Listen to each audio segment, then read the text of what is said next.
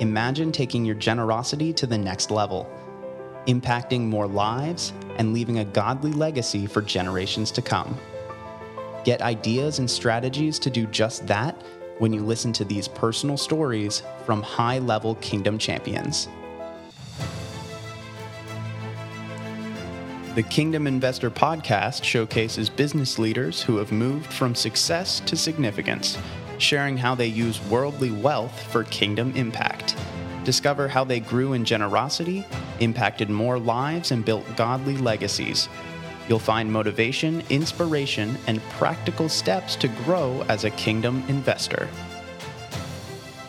Hello, and welcome to the Kingdom Investor Podcast. This is your host, Daniel White. Thanks for joining us as we interview Mark Phillips. Mark is the founder and managing partner of 11 Tribes Ventures. 11 Tribes is a venture capital firm who empowers purpose-driven entrepreneurs to build profitably, transform communities, and avoid burnout.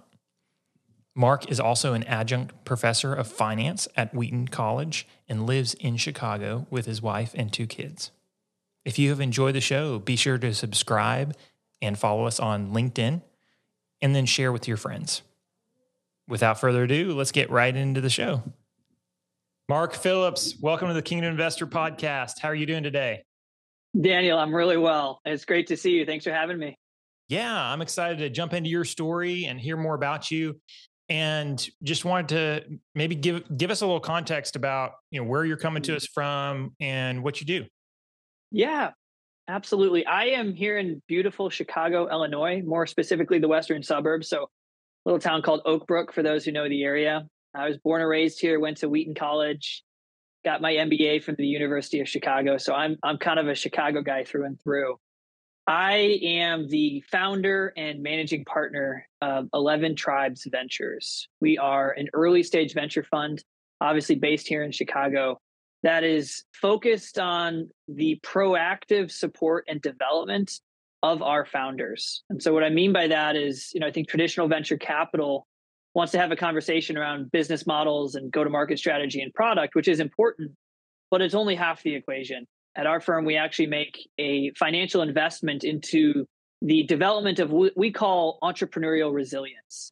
This is helping our founders get to the finish line, Daniel, right? We think that ultimately entrepreneurship and the growth of an early stage venture, it's not about growth hacks and cheat codes and shortcuts. It's about doing the work, showing up significantly and consistently every single day, and ultimately getting to the finish line. So we think we have a pretty unique and differentiated perspective in the marketplace. Our thesis has resonated with founders, and I've been building this firm now for about 3 years. So we've deployed we've raised about 11 million, deployed about $6.5 million into seed and Series A startups. And we're in the process of raising our second fund. And we'll be raising a $40 million fund too, to continue not only deploying this unique thesis, but ultimately scaling it, because we think it really needs to grow. Wonderful. So what's one project that you're working on right now that you're really passionate about? Well, obviously, all of 11 Tribes is the thing that I care a lot about. But I think more specifically within that, there's a lot of focus that we've put in the last, call it 2 months, into the messaging of what we're doing. And I want to unpack that for a moment, because one of the things I'm deeply passionate about is this idea that gospel truth, biblical wisdom, it isn't good for those of us who only go to church on Sunday or only have an active relationship with Jesus Christ. It's truth. Right? It is objectively truth, and it is good for anyone who hears it. And so one of the things that's really caught our attention at 11 Tribes is this idea of how can we take the truth of the Bible, translate it, or perhaps convert it into a language or into a format that is well received by anyone who hears it. Right? So it's the idea of, hey, you know what? Saying that we should build a business that is sustainable and profitable. That's biblical. Right? Saying profitability is the parable of the talents, right? The master tells his servant to go out and multiply what he has been given. That's profitability. Leading with high integrity and accountability. That's biblical. But you know what? It also makes for a great business leader. And so one of the things we're really focused on at 11 Tribes is how do we build a thesis and an offering and a set of messages for Fund 2 that are uniquely centered on biblical truth, but framed and presented in a way that can be received by anyone who hears them. Yeah, that's good. That's good. All right, Mark, would you start us out by praying, and then we'll dive into just a little bit about you and your story, and then how this all came about. Yeah, happy to do it. Let's go to the Lord in prayer. Father, thank you for another day in the marketplace. Thank you for the chance to honor you and to glorify you and to point people to you, Father. And as folks listen to this podcast, as they hear Daniel and I sharing ideas, I pray that their vision wouldn't be at us, it wouldn't be at our organizations or our ideas, but we would be a reflection to you, Father, and that they would see you working through us. Ultimately, I pray for each person listening to this podcast today that they wouldn't be afraid to fail, but rather that they would be afraid to succeed at the things that do not matter. Bless this time together, Father. It's in Jesus' name we pray. Amen. Amen. Thank you. All right, Mark, share your story with us.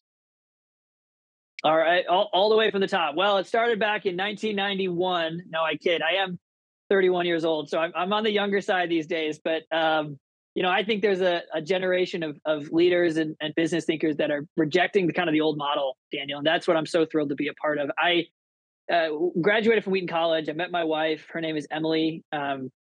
A lot of times I'm going to say we in this podcast, and that means my team, and that means my partners. But if I think of a we, it's my wife and I. And any entrepreneurial journey, it starts and ends with your spouse. So if you're hearing this and you're thinking about doing your own thing, the best thing I can encourage you to do is go sit down with your spouse and make sure they're on board as well. So when I say we, I hope you all think of Emily. We've got 2 boys now. Jackson is 3.5 and Hank is 1.5. And, we're all a function of our priorities. And I first and foremost want to be a disciple of our Lord and Savior, Jesus Christ. I want to be a good husband, and then I want to be a good father. My role as founder and partner at 11 Tribes comes forth.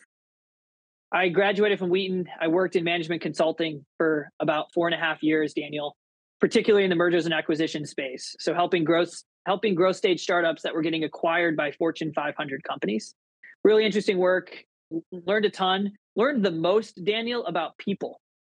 Learned that more mergers and acquisitions in the public space fail because of cultural misfit. And that really stuck with me. And I saw the potential of a culture that is focused on growing a product and delighting their customers, as opposed to the potential of a culture that's focused on how do I get my own and what's in it for me.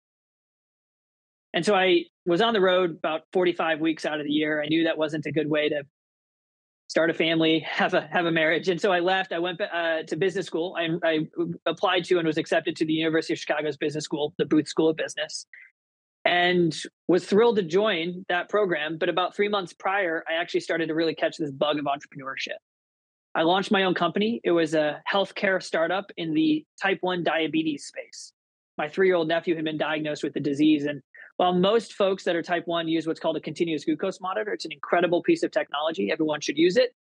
A lot of pediatric type 1s don't like using it because it requires a PICC line into the bloodstream. And so to keep a very long story short, I'm building this business.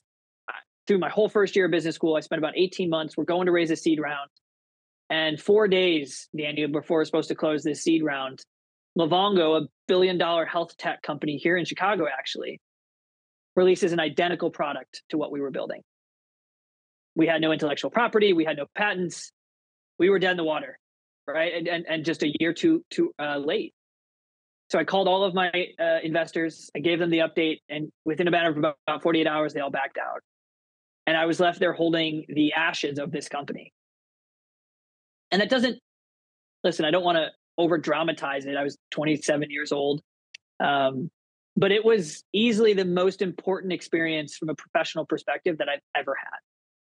To experience that failure and loss at a young age, frankly, taught me more about myself, taught me more about the world of entrepreneurship and entrepreneurial strain, taught me more about the ways in which entrepreneurship can steal your identity than any success, any business school class, any job offer could have ever done. And so I sit here today And I'm incredibly grateful for that failure, is really the only way that I can put it. And so coming through there, it really kind of catapulted me into what I'm doing today, which is this idea of, well, as an entrepreneur, there's so many things that I would have wanted. There's so many things that I would have wanted to do differently, so much more that I would have liked from a support structure perspective. And so I got into the world of venture capital. I graduated from Booth, got a job in VC. I worked at a venture fund in Chicago for about 6 months and was extremely disillusioned with the experience. All the things that I would have wanted, all the things that I would have hoped for weren't being offered by this firm, and that frustrated me. And so I left. I went back into consulting with a local firm here in Chicago. My wife and I welcomed our first son. But those next 2 years, Daniel, were really customer discovery for me. What's out there? What are we doing in venture capital? I talked to investors and faith-driven investors and entrepreneurs and faith-driven entrepreneurs. And what I found was interesting. There was a lot of different thoughts going around, but what I felt like there was an opportunity towards was this world of, how do we allocate resources? How do we actually build a business model around venture capital and around investing into entrepreneurs that promotes the development, the flourishing, and ultimately the success of the founder? And I want to be clear about what I mean there, right? Because in every startup story, there's two outcomes, Daniel. There's the business outcome. Oh, you reached unicorn status. Congratulations. You're worth $1 billion. But there's also the founder outcome. And those two things are not correlated. I have seen some incredible business outcomes, remarkable growth, where the founder outcome is, it will bring you to tears. It's horrible. It's not what anyone would wish for their worst enemy. And I've seen founder outcomes that are incredibly successful. The founder has never had a richer or more full life, not in the financial sense, but in the relational and the spiritual sense. And guess what? Their business is a zero. You know what? That founder doesn't care because they are rich beyond their imagination, right?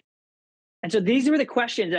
Frankly, I didn't articulate it this well 4 years ago. Hopefully it's making more sense today. But these are the questions that we want to ask. That's two sides of the same equation. And traditional venture capital doesn't solve for the founder outcome, Daniel. It doesn't. So we built 11 tribes. I incorporated in 2019. In 2020, May, yes, that May, I quit my job. We quit our job. Emily and I took the leap of faith and just felt like God was saying, now's the time. You got to go. It was an opportunity. It was scary as all get out, but it was an opportunity. And over the course of mid 2020 to mid 2021, we had over 650 investor calls. Thanks to a lot of folks in my network and advisors and mentors who were connecting me. That wasn't my own doing. I can't take credit for that. That's so many people around me that said, this thing matters and it needs to exist. And through those investor calls, we raised $11 million. We've deployed that now into a portfolio of 30 companies, and we're just thrilled with how it's going, both from a business outcome perspective, but also from a founder outcome perspective. And so I'm going to pause there. I can obviously unpack some of those details about, okay, well, what are you actually doing? What is that business model? But that's where I sit here today, and that's what I'm deeply passionate about. Yeah. So I would ask, how are you going about trying to make that change in the marketplace? Our thesis, right? So we are a industry opportunistic fund. There's a lot of industries we think have strong tailwinds, whether it's healthcare, food and ag tech, financial services. Future of work's another one for us as well. But we aren't a vertically focused fund, Daniel. So we're not going to sort of zero in on one specific industry. We want to bring a thesis across all of those different industries. And our thesis is threefold. The first is being uniquely founder focused, which is to your question of, well, how are you bringing that change to the market? So let me unpack that in a moment. The second leg of the stool is we are focused on seed and Series A investments. We really want to be the first institutional capital that an entrepreneur receives. And then the third is we are geographically strategic, targeting what we describe as competitive geographies. That's places like Chicago, Lexington, Atlanta, Nashville, Austin, Texas, tier 2 ecosystems, Daniel. We know we can be competitive in those geographies. We can find the best deals. And we also have an opportunity to really capitalize on what we describe as geographic price arbitrage. It's cheaper simply to build a business in Nashville than it is in San Francisco. So, leg 2 and 3, I think you can understand and appreciate. But let me unpack the first one, right? Uniquely founder focused. What does that mean? Well, as we looked at the founder outcomes, we asked ourselves, what are some things we can do to support that? The first is what we call our 2% commitment. We allocate 2% of every invested dollar directly to our founders for them to invest in their entrepreneurial resilience. We want to build resilient founders. For some folks, that's therapy and coaching. For others, it's leadership development or organizational health. Still others, it's community. I just need a group of people that are in this stage that I can be with. It's been amazing to see that come to life, Daniel. And so we allocate that capital. And that's radical. I share that with entrepreneurs and their response is twofold. I've never heard another venture fund talking like this. And how do I get you onto my cap table, right? That's incredible. And our North Star there is Mark 8:36. What does it benefit a man if he gains the whole world, yet loses his soul? So piece number one, again, I want everyone to keep in mind this equation of business outcomes and founder outcomes. So that's us solving for better founder outcomes. And listen, we're 2 years old from an investment perspective. As we mature, these stories are going to become richer and richer, but it's incredible to see what's already happening. I can touch on a few stories later. The business outcome side of it is part of our business model as well. We have what's called our venture partners platform. These are entrepreneurs who have built, scaled, and sold companies and are now really looking to move from success to significance. They want to train the next generation. I think we all know the type. If you're listening to this podcast and you are the type, reach out to me, right? We take our venture partners, Daniel, and we make white glove introductions between the right portfolio company and the right venture partner. So if you're a healthcare organization, we've got a woman who is the COO of the University of Chicago healthcare system for 10 years. Her name's Carolyn Wilson. She's incredible. We pair her with that entrepreneur. She takes a seat on the board and she becomes that trusted advisor. Because as much as I want to be in a relationship with all of our founders, and we are, I'm still the one holding the money. There's still that disconnect where they're not going to give me all of the bad news. And I know that and I get that. But when I can bring that trusted advisor, when I can bring Carolyn Wilson into the equation, I think the opportunity for success and for growth is 10x'd. We compensate those venture partners, Daniel, with a portion of the profit that the fund is entitled to for its performance. So basically, we take 20% of the profits from any deal that exits, and we carve off a portion of that and allocate it directly to the venture partner. So what we're effectively doing is aligning the incentives of the founder, the incentives of the venture partner, and the incentives of the fund. And Charlie Munger likes to say, show me the incentives and I'll show you the outcomes. So we think we're doing a nice job of aligning those incentives to see the success of the founder, both from a business perspective, but also from a personal perspective as well. Yeah, that's good. So tell us a little bit about Fund 1 and then how that's going to launch Fund 2, because Fund 2 is coming up, right? Fund 2 is actively happening. So Fund 1 is a portfolio of 30 companies. Venture is an interesting industry where the power law is very real. What is that power law? It suggests that 80% of the returns are going to be generated by 20% of the portfolio. We are seeing that. It's an interesting time in our economic cycle. Folks are feeling a bit fearful. And again, to quote our friends at Warren Buffett and Charlie Munger, be greedy when others are fearful and fearful when others are greedy. And so we've seen our thesis working. Daniel, it's really exciting to understand how potent this offering is to entrepreneurs. And as we looked 6 months ago and we said, okay, what's next for us? What we need to do is we need to scale. $11 million is really a proof of concept fund in the world of venture capital. You can't make the right size of bets that you really want as companies continue to grow. And so we're raising a $40 million fund too. The thesis remains largely the same. How are we investing into people? One of our taglines is healthy founders, healthy returns. It's that simple, right? And we really believe it boils down to that individual, to that founder who's disproportionately influential. So we're raising that fund to $40 million. We're just at about a quarter of that raised. We're starting to scratch and sniff at a $10 million of raise, and we'll be making a first close. In the world of venture, you kind of make multiple closes. So the first close will probably be for between 10 and 15 million, another close at 20, another close at 30, and then you final close it at $40 million. So, it's an interesting time to be raising. I think a lot of institutional investors are drawing back. There's a lot of fear. But what we're seeing, and this is the thing that gives us a lot of energy to wake up and keep doing this every single morning, is the quality of deals in the marketplace, the quality of the founders and the builders that are still working, toiling to see a better tomorrow has never been stronger. And as the market resets, valuations have come down. The prices are a lot more reasonable. And so you have a cheaper price, less competition, more opportunity. It's a hotbed of opportunity right now, Daniel. And when you look at the data from 2000 to 2001, 08 and 09, during economic recessional periods, venture capital is the single best performing asset class. So I hope a lot of folks on this podcast hear that. I think venture gets a bad rap because maybe some of you have put capital into, your cousin Vinny's startup where he's recreating the golf club and you probably lost all of your money. And I'm sorry about that. But the beauty of venture capital is when you can achieve diversification and get true exposure to this asset class, it outperforms private equity. It outperforms the S&P, it outperforms the NASDAQ. And I'll show you the data if you'd like to see it. So we're excited about what the opportunity is here, Daniel. And we think the next 24 months of venture investing is going to be the best vintage of the next decade. Wow, that's awesome. So what is the greatest investment you've personally ever made? And this can be financial or otherwise. Well, it's definitely not financial. Okay, good. So I'll start there. I mean, listen, right? I mean, financially speaking, we have some companies that are doing great, right? Like true, unbelievable rocket ships. But I don't think I could be 50, 60, 70 years old, and I'm confident that my answer would not be a financial investment. The greatest investment I've ever made is in my relationship with Jesus Christ. I think when I failed, Daniel, I have an investor in our fund who always likes to say that he doesn't invest in anyone that doesn't have a limp. A limp, right? Okay, my leg, it hurts, I'm limping. And I said, what does that mean? I've never heard anyone say that. And what he brought to mind was the story of Jacob wrestling with God. Wrestling.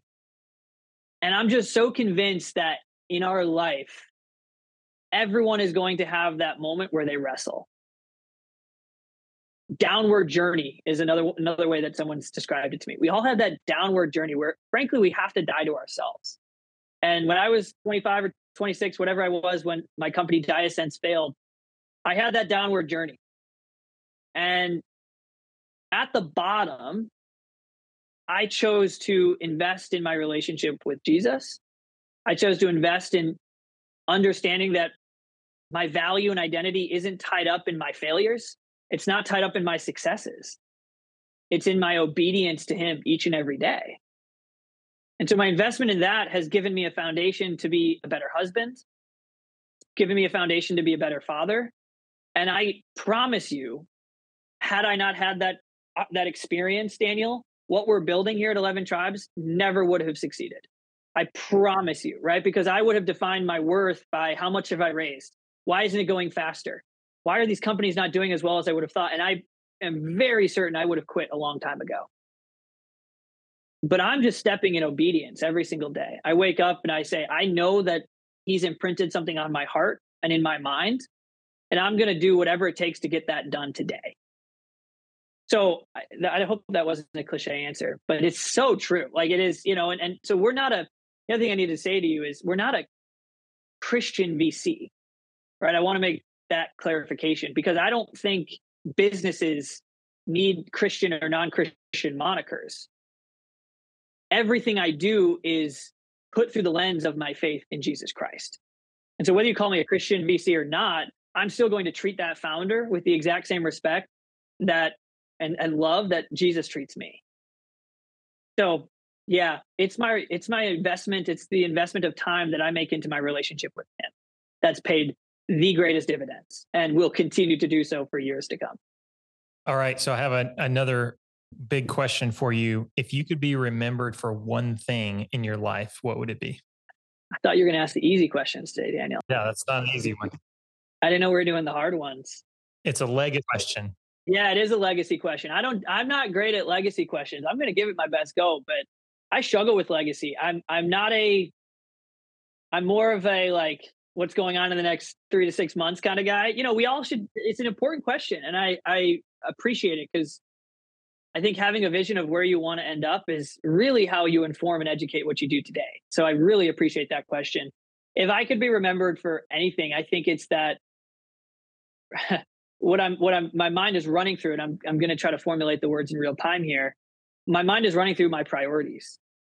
Like first and foremost, I want to be remembered for someone that loved God and loved others. I want to be remembered for someone that showed up consistently and predictably and in the right ways for his wife and for his children. I've been reading a book called Intentional Fatherhood right now. And it's a really interesting concept, which is your child doesn't need you to be the father or the mother that you needed, right? They don't need you to be who you wish your parent had been. They need you to be who they need you to be, because they are their own creation. They are their own soul.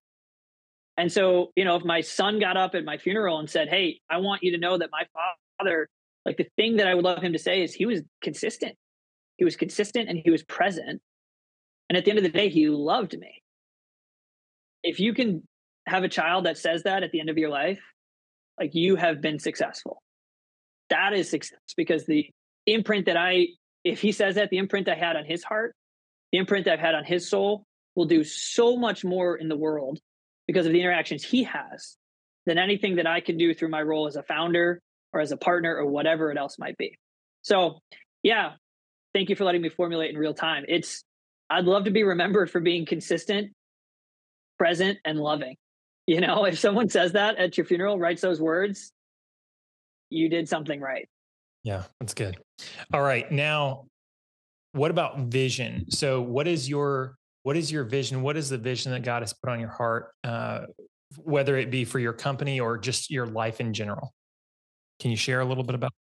Yeah. I think vision is, I have a very clear vision, which I'm really grateful for. And I think at a young age, again, I'm in my early 30s, I just feel like I have this vision of where I want to go and how I want to tie my family, my role as a father and husband, alongside my role as a founder and a partner of this company. And that vision is really the idea that the sacred and secular divide is a lie. What I mean by that is the marketplace. I'm passionate about the marketplace in the sense of it's a missions field, right? I grew up in a Christian home. I went to Christian schools for many years, Wheaton College, again, Christian, of course, college and university. And one of the things that frustrated me during those conversations, and it wasn't any one person or conversation, Daniel, but it was a collective thought, was, well, it's really important to do the things on Sunday and tithe and go to church and be part of a small group. And that'll equip you for, Mondays and Tuesdays, right? But those two things are very different, right? Sunday and Monday, those two things don't connect. And I just see things completely opposite. And I think a lot of people feel this way today too, right? I'm not alone in this, of course. And I think the church is doing an incredible job, at least in my area, of preaching about Mondays from the pulpit, right? Like, how are we using the tools and the wisdom of the gospel and the Bible to go out into Monday and do better? But I want to get rid of that sacred and secular divide. I want to get rid of people thinking to themselves, I've got my philanthropic capital over here. This is my, it's a zero. Like, I'm not putting it into anything that's going to make more money. And I'll give that to Christian entrepreneurs. I'll give that to nonprofits. I'll give that to people overseas and missionaries. Cool. And then over here, I've got my money that I put into BlackRock. I put into Fidelity. I put into Vanguard. That's my money-making capital, right? That's important to me. And I just think that's, abolishing that sacred and secular divide, particularly in the world of investments, which is, of course, my world. It's something that's so near and dear to my heart, because I hope you've heard in my description of 11 tribes, what we're building does both. It does both. And what's so interesting about it, Daniel, is that I think it does both better because the two things are intertwined. We have a totally different voice in the lives of our entrepreneurs than somebody that's coming along and saying, hey, we're a nonprofit. We're here to help. What's the best thing we can do for you? That's great. But I'll tell you what, an entrepreneur that's building their company isn't going to have that time of day. They're not going to give that person attention. And so the question that I want to continue asking, and the vision I want to continue building for, is in every facet of life, whether it's finance or education or agriculture, or you pick your space, right? Media, content creation. How do we abolish that secular and that sacred divide? How is the work that we do every single day creating a world that looks more like the kingdom of heaven, but in a way that generates returns? That's my heart, man. And I am so convinced that this is what the Bible calls us to, right? It doesn't call us to say, okay, like, let's hide the philanthropic money over here. And, Mondays through Fridays, we'll focus on making money, and then we'll come back to the philanthropic money. That is never what Jesus told us to do, right? He said, we are one person, right? You are you're an integrated human, and the things that you do, the things that are in your heart, what you care about from a kingdom perspective, should be integrated through everything that you do. So again, back to our principles, being profitable and sustainable, like that's biblical. And so 501c3s need to continue to exist, don't get me wrong. But for those of us in the marketplace, those of us that are building businesses, don't limit yourself to just one. Figure out a way to build a model to make money by doing good. That's my vision. 11 Tribes is going to continue to build in that way. And what's really unique and exciting about where we sit, Daniel, is that I get to bring that perspective to every single one of my portfolio founders. And that is really special. Some will do it well, others won't. Either way, the fact that I get to share this vision that I'm really passionate about, it energizes me. Yeah, that's really good, Mark. Thanks for sharing about that. So before we enter the Mentor Minute, is there anything else that you want to share with our audience? Yes. There's a lot of things that I want to share with your audience. I take a risk. Failure is not fatal. I don't know if this is me getting into the Mentor Minute right off the bat. You gotta tell me a little bit more about that Mentor Minute. But failure is not fatal, Daniel. I didn't believe that early in my life, and I did fail, and it felt fatal. It hurt. It hurt real good, and here I am, still standing. Did not allow that failure to define me, although I got real close. And although the last 3.5, 4 years of my life have been the most unpredictable, they've been the most fraught with risk and uncertainty and lack of W-2 and all the things that entrepreneurs know so well. They have been, you talk about the founder outcomes. They have been the most rich and fulfilling and I believe God honoring years of my life. And I have felt closer to God and closer to his will for my life because I disentangled myself from the comforts of the predictability. And so I hope that makes sense. I hope that resonates with your listeners, but it doesn't have, I'm not saying everybody needs to quit their job, but I actually have I need to formulate it more. I'm going to say it real quick. I actually have a theory that as Christians, we are all called to an entrepreneurial mindset. Entrepreneurial mindset. That doesn't mean that you should go quit your job and start something tomorrow. But what it does mean is we know this place that we live right now, this isn't our home. This isn't it. This isn't the final form.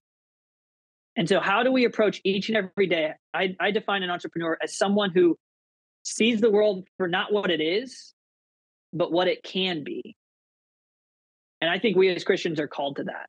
We're called to see this world for what it can be. And that is as little as interacting with that person on the street or at that store you're at in a way that brightens their day. That makes the world not what it is, but what it can be. I think at the heart of that, the essence of what an entrepreneur is somebody that redeems something and repurposes it and changes it for the better, right? And that's at the center of God's heart. Is he wants to redeem people. He wants to redeem the world to himself. And so I think that's part of our image bearing of our creator, right? Amen. 100%. It is. And I talk a lot about entrepreneurship, again, kind of taking biblical truth and converting it or using it in a different context. 0 to 1, big phrase in entrepreneurship, right? I went from 0 to 1. I had a professor at Booth ask me, what's the first thing we know about God, Daniel? And I stuttered. I'm not going to try to make you answer because I really botched it. And he was like, Mark, what does Genesis 1:1 tell us? In the beginning, God created. He wants us to know that he is a creator, right? In the same way that I love what you just said, right? We're taking things, disparate pieces, and we're redeeming them. But it's quite literally the first thing he tells us about himself, Daniel. Isn't that powerful? Not that he loved, not that he did that. Again, all those things, of course, matter deeply, but that he created. So I love it. I think entrepreneurship is incredible. I think it's the most reflective thing on earth that we have to God's creative process in days 1 through 6 until he even created us, right? I think what entrepreneurs do here on earth reflects that process, and that's beautiful. Yeah, that is beautiful. All right, let's jump into the Mentor Minute. Who is the most influential person that you know, and how have they impacted you? The most influential person in my life, personally, is my father. He has impacted, the number of ways he's impacted me are far too many for this conversation. But I think the simplest thing I can say is this whole vision I have for, disassembling the sacred and secular divide comes from my dad. He worked in corporate America, but he did it in a way that honored the Lord. And God blessed him in that way and gave him opportunities to leave a lasting impact on the marketplace. And so I saw him unwilling to compromise his values, unwilling to compromise his priorities. And so he was a present father. He was a present husband. And I've learned so much from him about what I care about and how I want to be remembered and how I go about my work in the marketplace. Yeah, that's good. All right. And then is there any book or podcast that you'd recommend for us? Yes. Where do we start? The one book we've been talking about a lot is Completing Capitalism, actually. I don't know anyway, have you read it, Daniel? I have not. It's incredible. It really encompasses a lot of what we've talked about here, particularly from like a venture capital perspective. The book unpacks the idea of, in the 1970s, Milton Friedman kind of defined the existing thesis of capitalism, which was maximization of financial capital, which at the moment in the 1970s was the most scarce form of capital. But what the book theorizes is that capitalism actually has 4 different types of resources: financial, human, social, and natural. And what their suggestion is, and I completely agree with it, this is how we approach capitalism from an 11 Tribes perspective, is the ideal model of capitalism isn't the maximization of anyone. Financial creates its own problems. Maximizing for social capital, that's socialism, creates its own problems. What you need to do is optimize for all 4. And when you create an optimized system of all 4, you actually create the most value creation within that business possible, as opposed to simply maximizing for one. So it's an optimization equation as opposed to a maximization equation. And I think we are in the throes of a transition towards that. I think it's important for everyone to read that book to understand what can capitalism be, not what has it been. Yeah, I just got the image of like a car driving down the road. And if you have 3 flat tires and one's inflated, it doesn't matter. Like, you're not going anywhere. And a lot of the frustrations that I think we see in our socioeconomic world today are because of that 3 flat tires. That's exactly, I love that analogy. I hadn't heard of that. So that's, read the book. It's a short one, and it unpacks so much of this in an incredible way in like the first 50 pages. So I'm a serial read the first half and then don't finish it book reader, Daniel. I'm coming out clean, and this one was a perfect fit for me because I got what I needed in a very short order. Okay, sounds good. So if I write a book, just put everything in the first half, and then please. I mean, don't you think most books are like half? 40? Yes. Yep. Yes. But the question, of course, is if you did have it, would I still only read half? Who knows? That's for us to find out, I suppose. That's right. All right. Last question in the Mentor Minute is: what is the greatest lesson in leadership that you've learned? I'm still learning. Boy, leadership is a muscle that is trained, not given, I believe. And that's a very generic answer. So I'm going to get a little bit more specific for you. I think the single most important aspect of a leader is to lead with empathy. Everyone's going through something, and as a leader, you're not just being called to performance. You're not calling others to performance. You're calling them to relationship.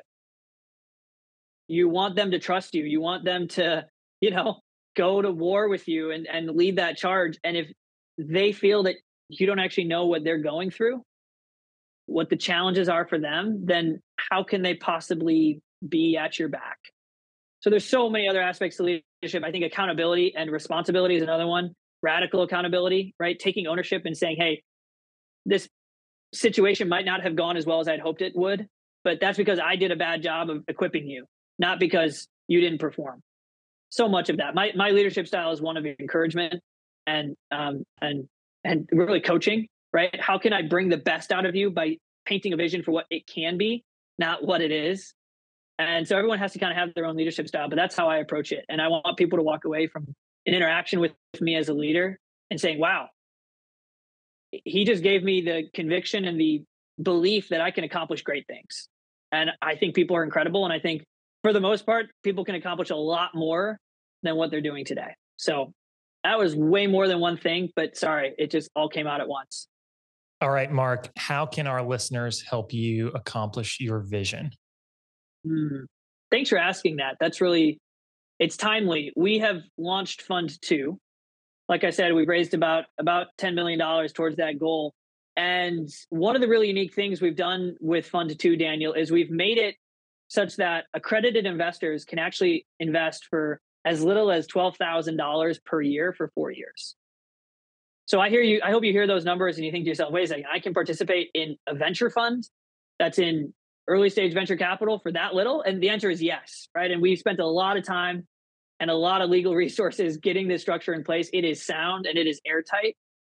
But what I would ask is, if you've heard this podcast and you're thinking to yourself, that's exactly it. That's exactly how we need to build into every industry. Well, be a part of starting that in the world of venture capital. So my ask is this, Daniel: invest, come alongside us financially.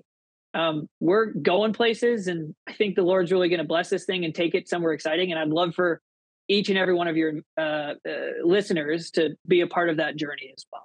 That's incredible. Yeah, I'm shocked. Like, I haven't heard any other investment organizations, have that. So that's really cool. Yeah, I appreciate that. It's and again, the numbers I kind of shared, the way it works is, people make a commitment. Our minimum is $50,000, and then that capital is drawn down a quarter over per year for 4 years. And so it is. I mean, part of what I'm really passionate about, we didn't have time to get into it today, but is the idea of access in venture capital. It's an asset class most folks don't know about it because it's on the coasts and it's dominated by pension funds and endowments. But the secret that people don't know is it's one of, if not the greatest wealth creator over the last 20 years of any asset class. So get involved, listener. Be a part of this. Go to our website, 11tribes.vc. On there, you'll see a little page that says invest. Fill out the form, and I'm going to call you. We're going to have a conversation, and let's talk about what we're doing, and I'll answer whatever questions you might have. That sounds good, Mark. Thank you so much for coming on and sharing your story, being vulnerable, and just sharing about your company. And it's really exciting what you're doing. And wanted to ask, how can we be praying for you? Pray for balance, Daniel. There's a lot going on, and it's all good. And the world of entrepreneurship is such that when you do something well, it creates more work. And what I'm really keen on is taking our own medicine.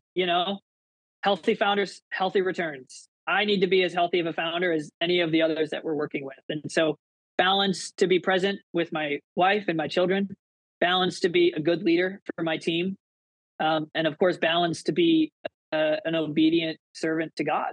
So if you're willing to pray for balance for me and for rhythms in my life, that would mean an awful lot. Let's pray right now. Do it, man. God, I pray for Mark. I pray that you would guide him and his family. Lord, I pray that you would help him to seek you fully, that everything that he does would be rooted in serving you, glorifying you, and living out his walk with you. God, I thank you for everything that you've shown him, that you've developed in him. I thank you for his leadership and for everything that he's doing to redeem the world and redeem venture capital. Lord, I pray that you would help us and our listeners to really think about how we can serve you through the marketplace and through our investing. We love you, and we pray that you would be glorified. In Christ's name I pray. Amen. Amen. Thank you, Daniel. Appreciate it. Absolutely. Thank you guys for listening to another episode of the Kingdom Investor Podcast. What if you could take your generosity to the next level, impacting more lives in your community and around the world, creating a godly legacy for generations to come? Now you can. Your first step is crafting your kingdom investing thesis. Reserve your spot in our next online workshop where we guide you through the process of discovering your passions, create a strategic plan, and connect you to opportunities that will help you fulfill your God-given calling as a kingdom investor. Register today by clicking the link in the show notes. Thanks for listening. Don't forget to subscribe, and we'll see you next time for another episode of the Kingdom Investor Podcast.